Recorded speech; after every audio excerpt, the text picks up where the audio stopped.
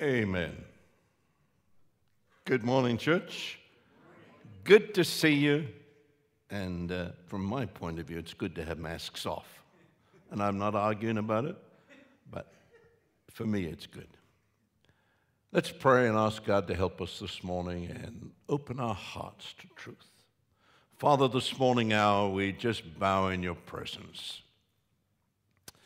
We thank thee, Lord, that we can come unto a living God, one who is alive and one who meets our need and one who sees from the very end to the beginning of the world and of our life and all the tragedies that are happening.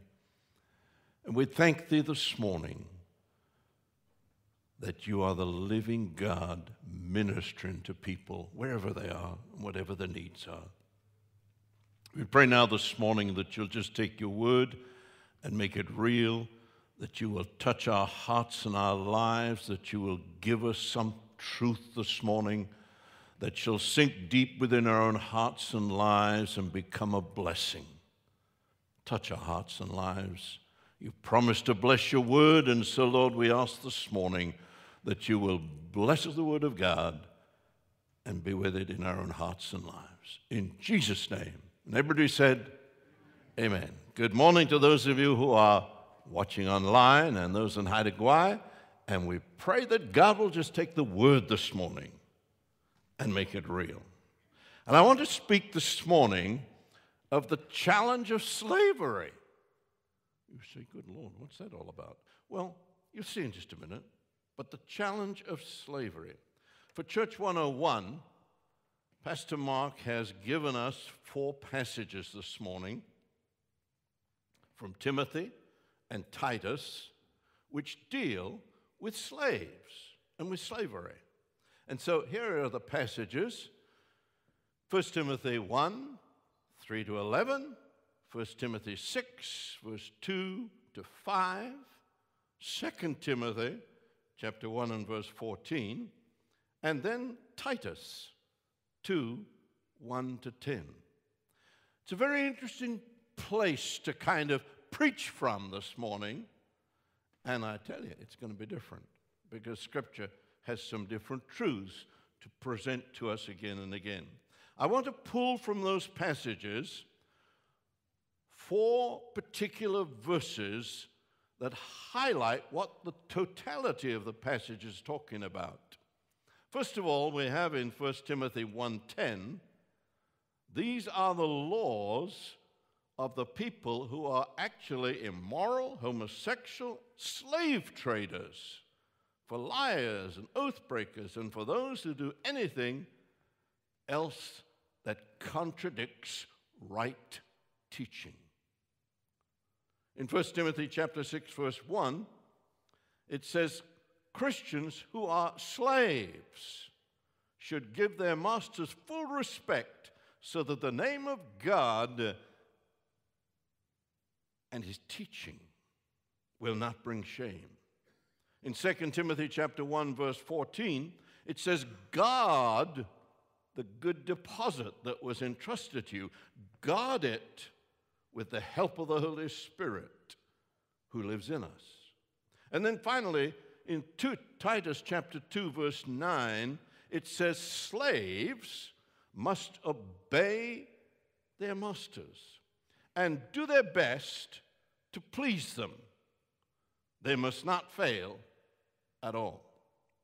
All of these passages actually speak directly about slaves.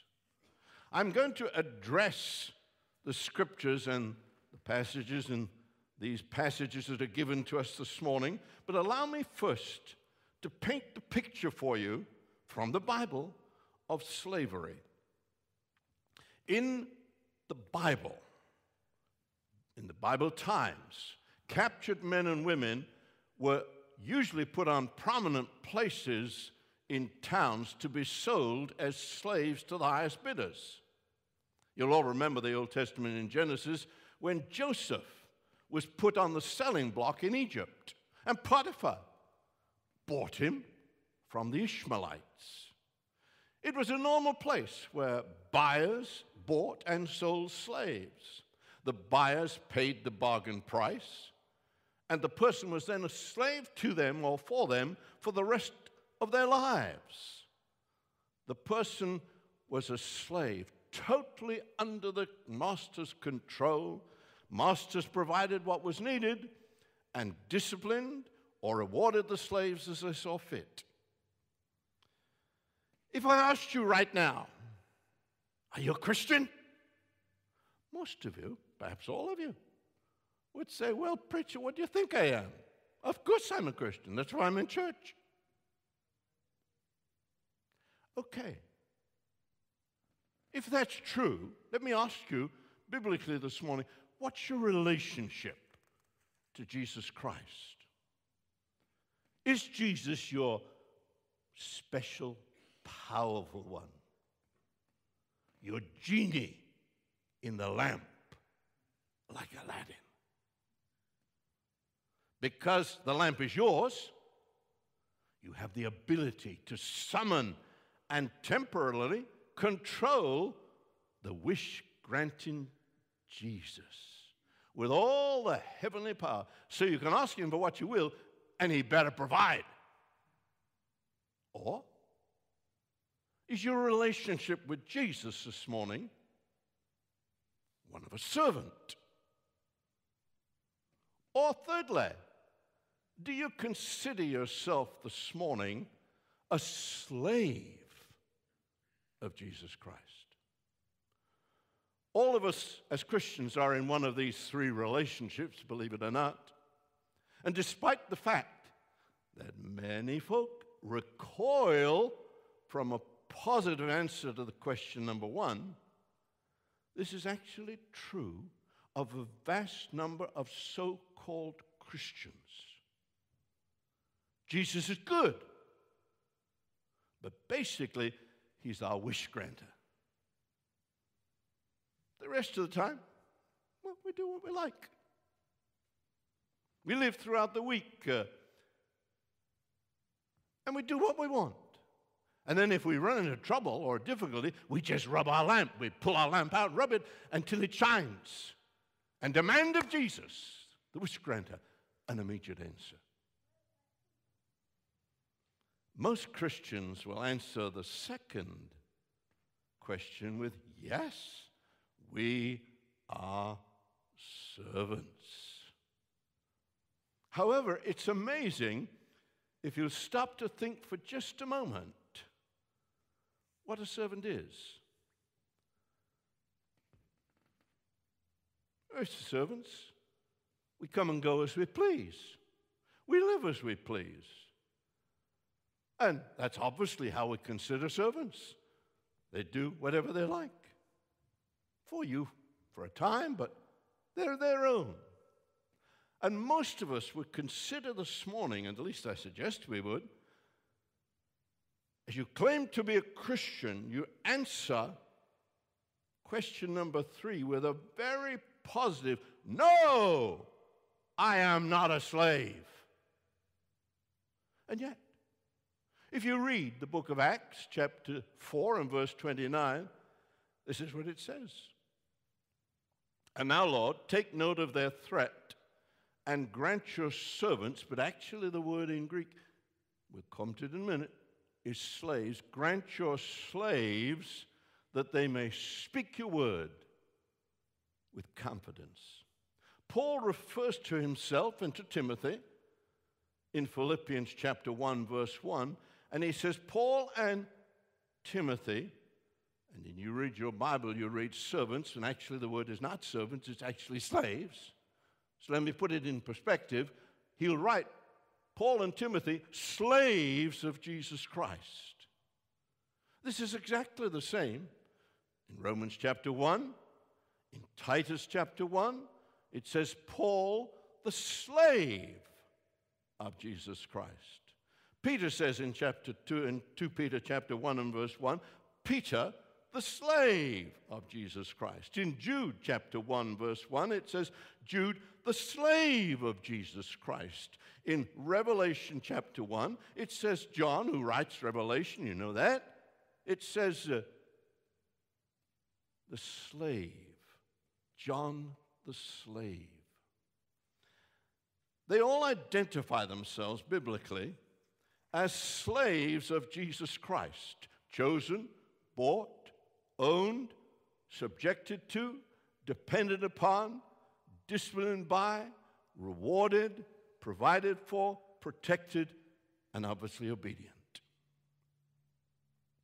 John writes in the book of Revelation, the final book of the Bible, chapter 22, verse 3, and there shall be no more curse, but the throne of God and the Lamb shall be in it, and his servants. You'll read in your Bible. Actually, the word is slaves still. And your slaves shall serve him, and they shall see his face, and his name shall be in their foreheads. Have you ever been branded? Ever been branded? Because if you're branded by Jesus, the scripture teaches very clearly that you're a slave of Jesus. Revelation chapter 14, verse 4 reads this way: Then I looked, and before me was the Lamb, standing on Mount Zion, and with him 144,000 who had his name and the Father's name written on their foreheads. God had branded these folks as his property. Under his protection, he'd imprinted them with his name to share his holiness, but the divine seal of the name of God and the Lamb symbolizes, very obviously, ownership and the control of those who are thus branded. And John goes on to say the Lamb's army has been purchased from the whole family, the whole human family, and they follow the Lamb whithersoever he goes. So the Bible actually teaches that every real Christian is a slave. I guarantee most of us don't really like that terminology. We'd far rather be a servant. Or better still, we'd rather have a special little genie whom we can pull out from the bottle and rub it. And when we need it, say, Jesus, help me, and expect that he would help me indeed. Moreover, I doubt it if we have really thought the difference between a servant and a slave. The servant comes and goes as he pleases. He collects his pay at the end of the month. And he really has no relationship with the family or the corporation which he serves. But Scripture is very clear. The Christian is a slave. Jesus said, no man can serve two masters. If you're a servant, you can serve at least two masters. You can have a morning job and an evening job. You're a servant. But you cannot be a slave to two masters, because you can only be owned by one. Our great biblical confession is Jesus is Lord. And in fact, if you want to be saved, if you go to Romans chapter 9 and chapter 10, it says you must confess that Jesus is Lord, which obviously means he is sovereign over my life. Whatever he wants, I submit to. And so that also means that we're slaves. It's a clear meaning in Scripture that as a real, true, believing Christian, I am owned by God. Perhaps we need to remember again this morning that Jesus went into the slave market of sin, and he chose, and he paid the redemption price, his own precious blood. So we've been bought with a price. So we've been chosen, we've been bought, we've been owned, we're provided for. Scripture says, my God shall supply all your need. We are protected. We are disciplined. We are rewarded. Well done, good and faithful slave. And yet in John chapter 15 and verse 14, the New Testament, John chapter 15, verse 14, you are my friends if you do what I command you. I no longer call you slaves because a slave does not know his master's business. Instead, I have called you friends, for everything that I've learned from my Father, I have made known unto you.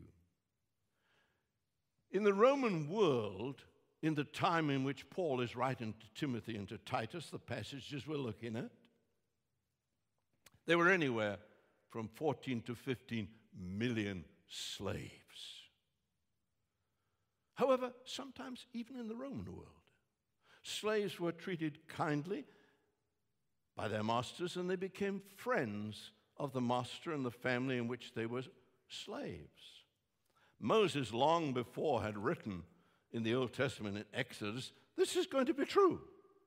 For he wrote in Exodus chapter 21, verse 5, but if the slave declares, I love you, I love my master, and I love my wife and my children, I will not go out free, then the master must take him to the doorpost of the house before the judges or before God, and he shall take him to that doorpost and pierce his ear with an awl, and then he'll be a slave for life. You see, even in biblical times, Old Testament biblical times, there were some masters who were so loving and so kind and so generous that some slaves were prepared to be their master's slave for life. The Greek word for slave in the Bible, and forgive me, but let me point out to you, the Greek word is doulos. You can find it in any Greek translation of any Bible you've got. It is only one accurate, complete English translation, which is slave. It means to be owned by someone for a lifetime. The word is found in more than 100 verses in the New Testament scriptures. Doulos speaks of slavery, pure and simple. You can't play around with the word. It's absolute and clear cut. It's not a lazy or an uncertain term. It describes someone who is lacking personal freedom, personal rights, whose very existence is defined as service to another. A slave obviously occupies a lower position than a servant because he actually belongs to the master. He's a piece of property, in one word. He doesn't have a life of his own. He doesn't own anything. He's entirely dependent upon his master to meet his needs.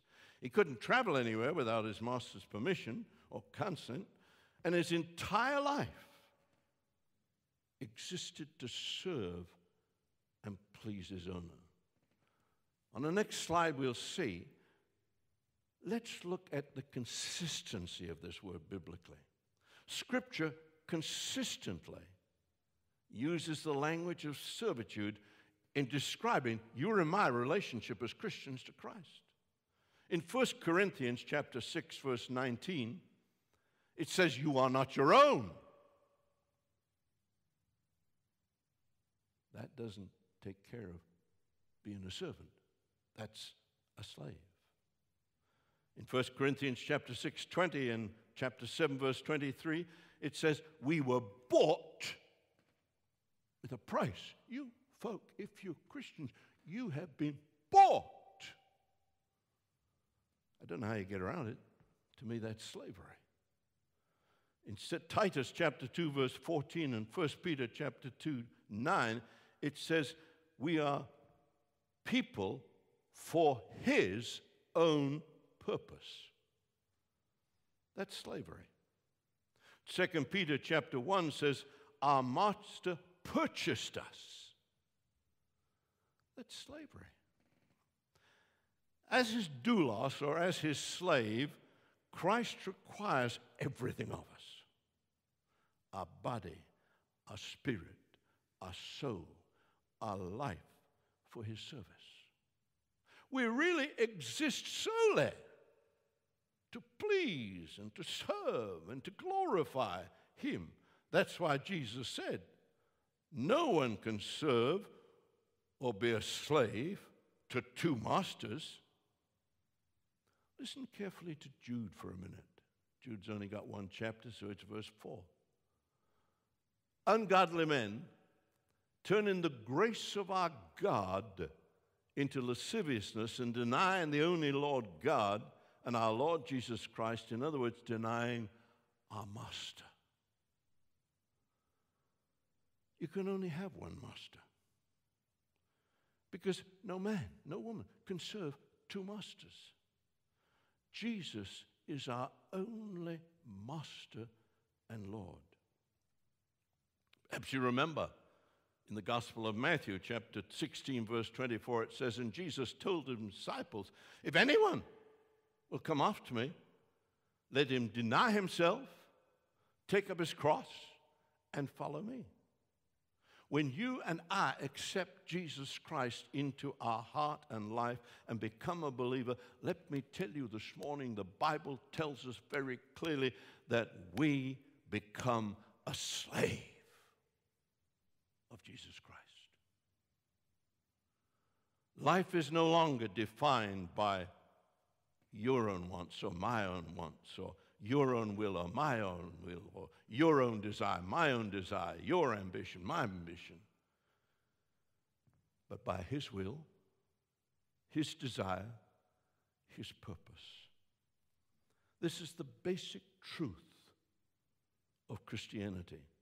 Jesus is Lord. And if you are saying this morning, I am a Christian, and you really mean it, you are really saying, Jesus is sovereign over my life, and I do whatever he wants. I submit to it happily and freely. That's the great understanding of Jesus Christ being Lord. And therefore the Christian is his slave. We are owned, and where it's possible to fabricate our true relationship, we need to remember at least two verses. And they're odd verses, but you need to remember them. The first comes from Jeremiah, chapter 12, verse 3, and most of us don't ever turn to Jeremiah. But if you went to Jeremiah chapter 12, verse 3, this is what he says. You know me, O Lord. You see me, O Lord. You examine my heart's attitude toward you. Or, if you go to Proverbs chapter 16, verse 2, it says, and the ways of man are clean in his own sight, but the Lord weighs the motives. I tell you, the words, my attitude, and my motive are very difficult words to deal with if you realize them. The Lord examines my attitude, and he weighs my motives. As a Christian, yes. To say I have a personal relationship with Jesus is really very vague. What we really need to say is Jesus is Lord, and I'm his slave, the object of his love. It's really what Emily sang about in her, and I'll call it a new song because she said most of you won't know it, on February the 27th. I don't know if you remember her song, but she sang the song. And part of it was, here I am, Lord, with open heart. Lord, I am available. God, have your throne within my heart. And allow me, Emily, to at least add that slavery. Allow him to have throne, his throne, within my heart. Jesus is referred to 92 times in the book of Acts. Only 2 times is he called Savior, but 90 times he's called Lord. And that designates him as having absolute rulership, total dominion, because he is the slave's owner. Luke chapter 9, verse 23 says, if anyone would come after him, let him what? Deny himself, take up his cross daily, and follow me.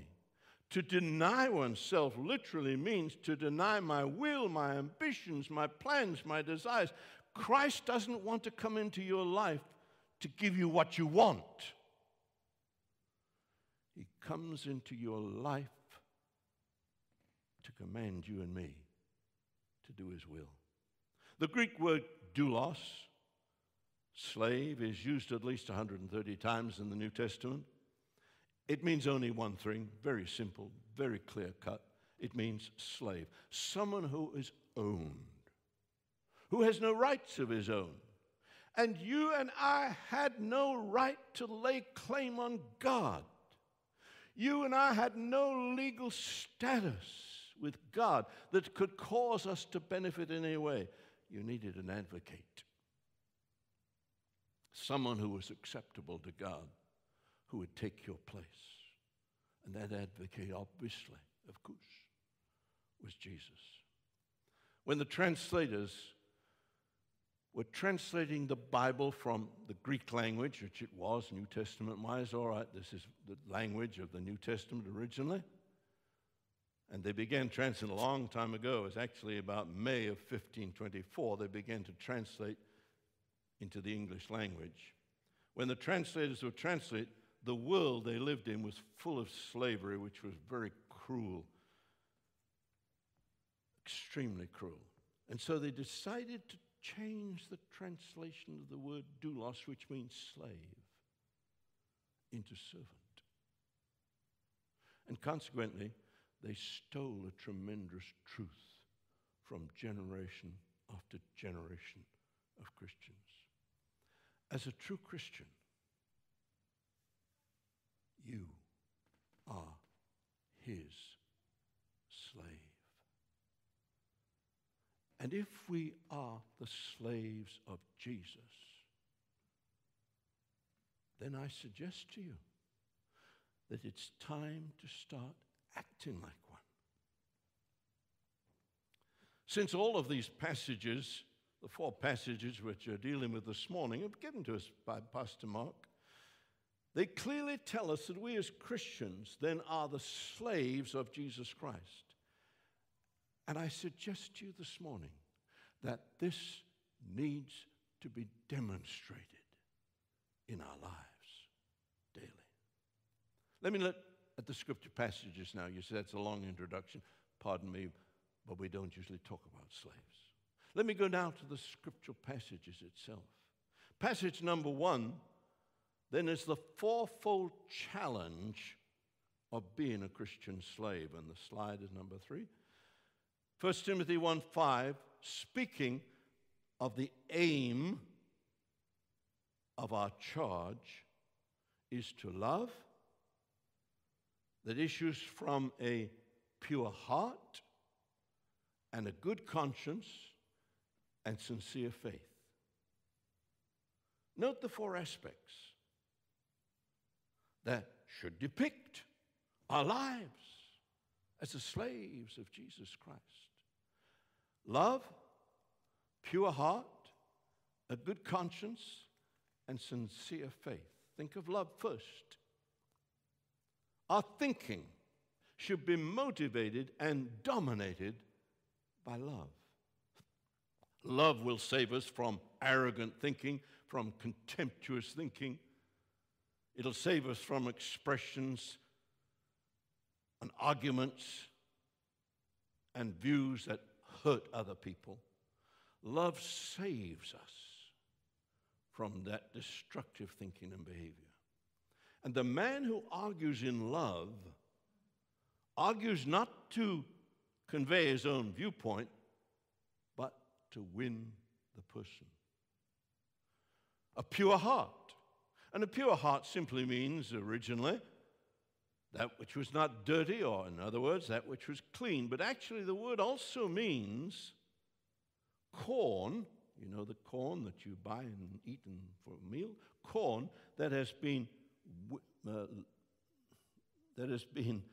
winnowed and cleaned and cleansed of all chaff.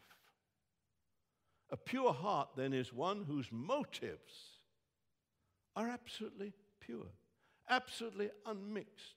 His only desire as a slave of Jesus Christ is to help, to illuminate, to lead people nearer to God. A selfless devotion to truth, a desire to help. He's moved only by the love of truth and the love of men. And then a good conscience really means knowing oneself, or not being ashamed of anything we say or do. The Christian is the man whose thought and whose heart and whose deeds allow him to be able to say those things without being ashamed by God. And then his thinking is based on faith, which means taking God at his word and believing that God is as Jesus Christ proclaimed him to be. The means that the Christian believes that Jesus Christ has given a full revelation of himself, and the Christian thinker only thinks on the basis of Jesus Christ. Actually, these simple aspects Pastor Mark has been trying to drum into us over the last number of weeks. This is what a Christian really is. Passage number 2 is a challenge regarding the manner in which the Christian slave works. And let me give you a little bit of the background in Timothy. 1 Timothy chapter 6, 1 and 2, it says, all who are under the yoke of slavery should consider their masters worthy of full respect, so that the name of God and the teacher may not be slandered. Those who have believing masters are not to show less respect for them because they are brothers. And look at the last phrase. Instead, they are to serve them even better, because those who benefit from their service are believers, and declare to them, there are things you must teach and urge them to believe. Jesus' most important challenge to us was, learn to be a good slave.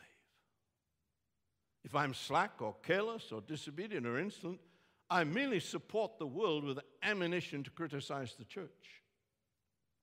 The Christian slave must commend his Christianity to the world by being a better workman than any other person. His work will be done in a new spirit. He'll not think of himself as being unwillingly compelled to work. He will think of himself as being one who renders his service to Jesus Christ as his master. His aim will not be to see how little can be forced out of him, but how much he can willingly do. Nothing will commend Christianity more than slaves who are good, honest Christian workmen. Passage number 3 asks a very simple question. Can God depend on you? 2 Timothy 1:13. Hold the pattern of healthy words, which you heard from me, and in faith and love that are in Christ. Guard the good entrustment to you through the Holy Spirit dwelling in you. Paul had entrusted his work, Paul the Apostle had entrusted his work and life to God. He was indeed, New Testament-wise, very clearly God's slave. He understood it, knew it, and lived it out. He sowed the seed, he preached the gospel, and he left the result in God's hand. You probably know the verse. Paul said he knew whom he had believed. No, he didn't. He said he knew what he had believed. Paul knew whom he had believed. Paul's certainty did not come from an intellectual knowledge. It came from a deep, personal relationship with his Lord and his Master. And God also puts his trust in us. The idea of God's dependent on his slaves is never far from New Testament truth. When God wants something done, he has to find a man or a woman to do it. That was the announcement we had this morning. He wants to find a man or a woman to do it. God wants a child taught, a message brought, a wanderer found, a sorrower comforted, a sick person healed. He has to find some agent, some instrument, some slave to do his bidding. No wonder Paul said to Timothy in that third passage, hold fast to the pattern of health-giving words. Have you ever thought of your words in that context? Hold fast to the pattern of health-giving words. Whatever you say should be health-giving. Jesus alone is the key. Or teaching that removes Jesus from the top of most places is obviously wrong. Faith is simply pure faith in Jesus. And the slave must never slacken in his faith. He must always be true to his faith and his master and Lord, never ashamed to show whom he serves, never fearing to stand by his master who accepted the cross for him. But there is hope too. He must serve and never lose faith in his master. He must never slacken in love to see men and women brought to a relationship with Christ. To refuse to do anything in life but to seek their highest good. It meets hatred with love and indifference with passion for the master God loved first, and we, as his slaves, must love others. The fourth passage asks, do you preach well as a Christian slave? To Titus chapter 2, verse 6, the slaves are to be subject to their masters in everything, to please them, not to talk back to them, not to steal from them, but to show that they can be fully trusted, so that in every way they will make the teaching about God, our Savior, attractive. Do you preach well? You say, preacher, that's your problem. That's what you do. We don't preach. No? Let me tell you a story. I don't know if you know St. Francis of Assisi. He was an abbot of a monk many years ago, obviously now.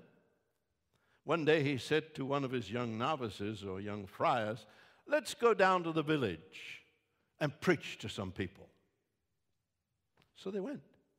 The young novice was delighted. He was going with the abbot to preach. They stopped to talk to this man and that. They begged a crust of bread from this door and that door. St. Francis stopped to play with some children. He exchanged greetings with passers-by. And then he turned to go home. But the novice said, Father, when do we preach? And Francis smiled. Every step we took, every word we spoke, every action we did has been a sermon. We need to remember this morning that probably the only sermon that those who never come near to the church, who are not saved and believers, the only sermon they will ever hear is a Christian slave's gracious work, his life, his daily example at work. So let me conclude. And some of you, thank goodness he's come to the end. Let me conclude. There are three questions that everyone must answer as you walk out of church today. In a few minutes, you'll walk out of church. Three questions. Number one, as you walk out of church and Go down the street and go to lunch or do whatever you do the rest of the week. Yes, I'm fine. I'm doing very good. But then you run into trouble or difficulty, and you pull out your lamp, you polish it up good, and you call on Jesus, the genie, to respond to your need. And he better respond because he's God. Or are you a servant of Jesus? Or are you a slave of Jesus?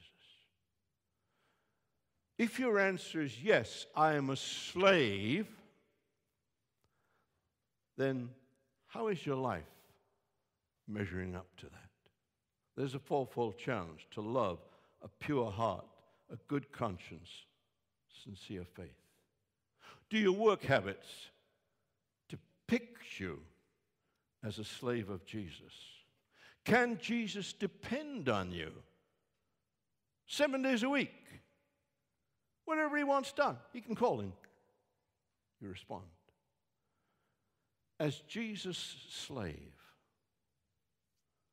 do you preach well every day?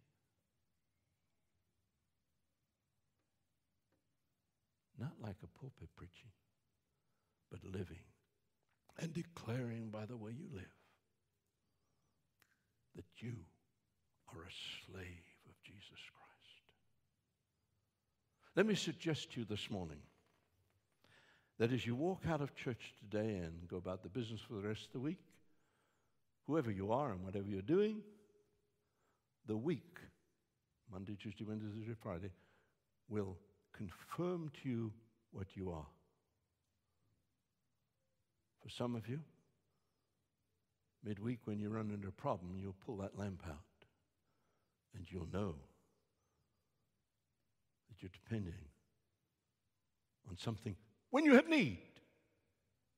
Or as you work through the week, some of you will be very conscious of the fact that you call on Jesus to do what you want, really. Oh, yeah, you believe him, but you know you're a servant. And some of you will hit the things in this week that comes, and you will know without a shadow of a doubt that you are his slave. All the passages that Pastor Mark gave us today to read teach that we need to be lifetime slaves of Jesus. Let's pray. Father, we bow in your presence this morning. We realize, Lord, that the New Testament teaches very clearly that we are to be the slaves of Jesus Christ. You bought us from the slave market of sin. You paid the price, the blood of your Son on the cross of Calvary.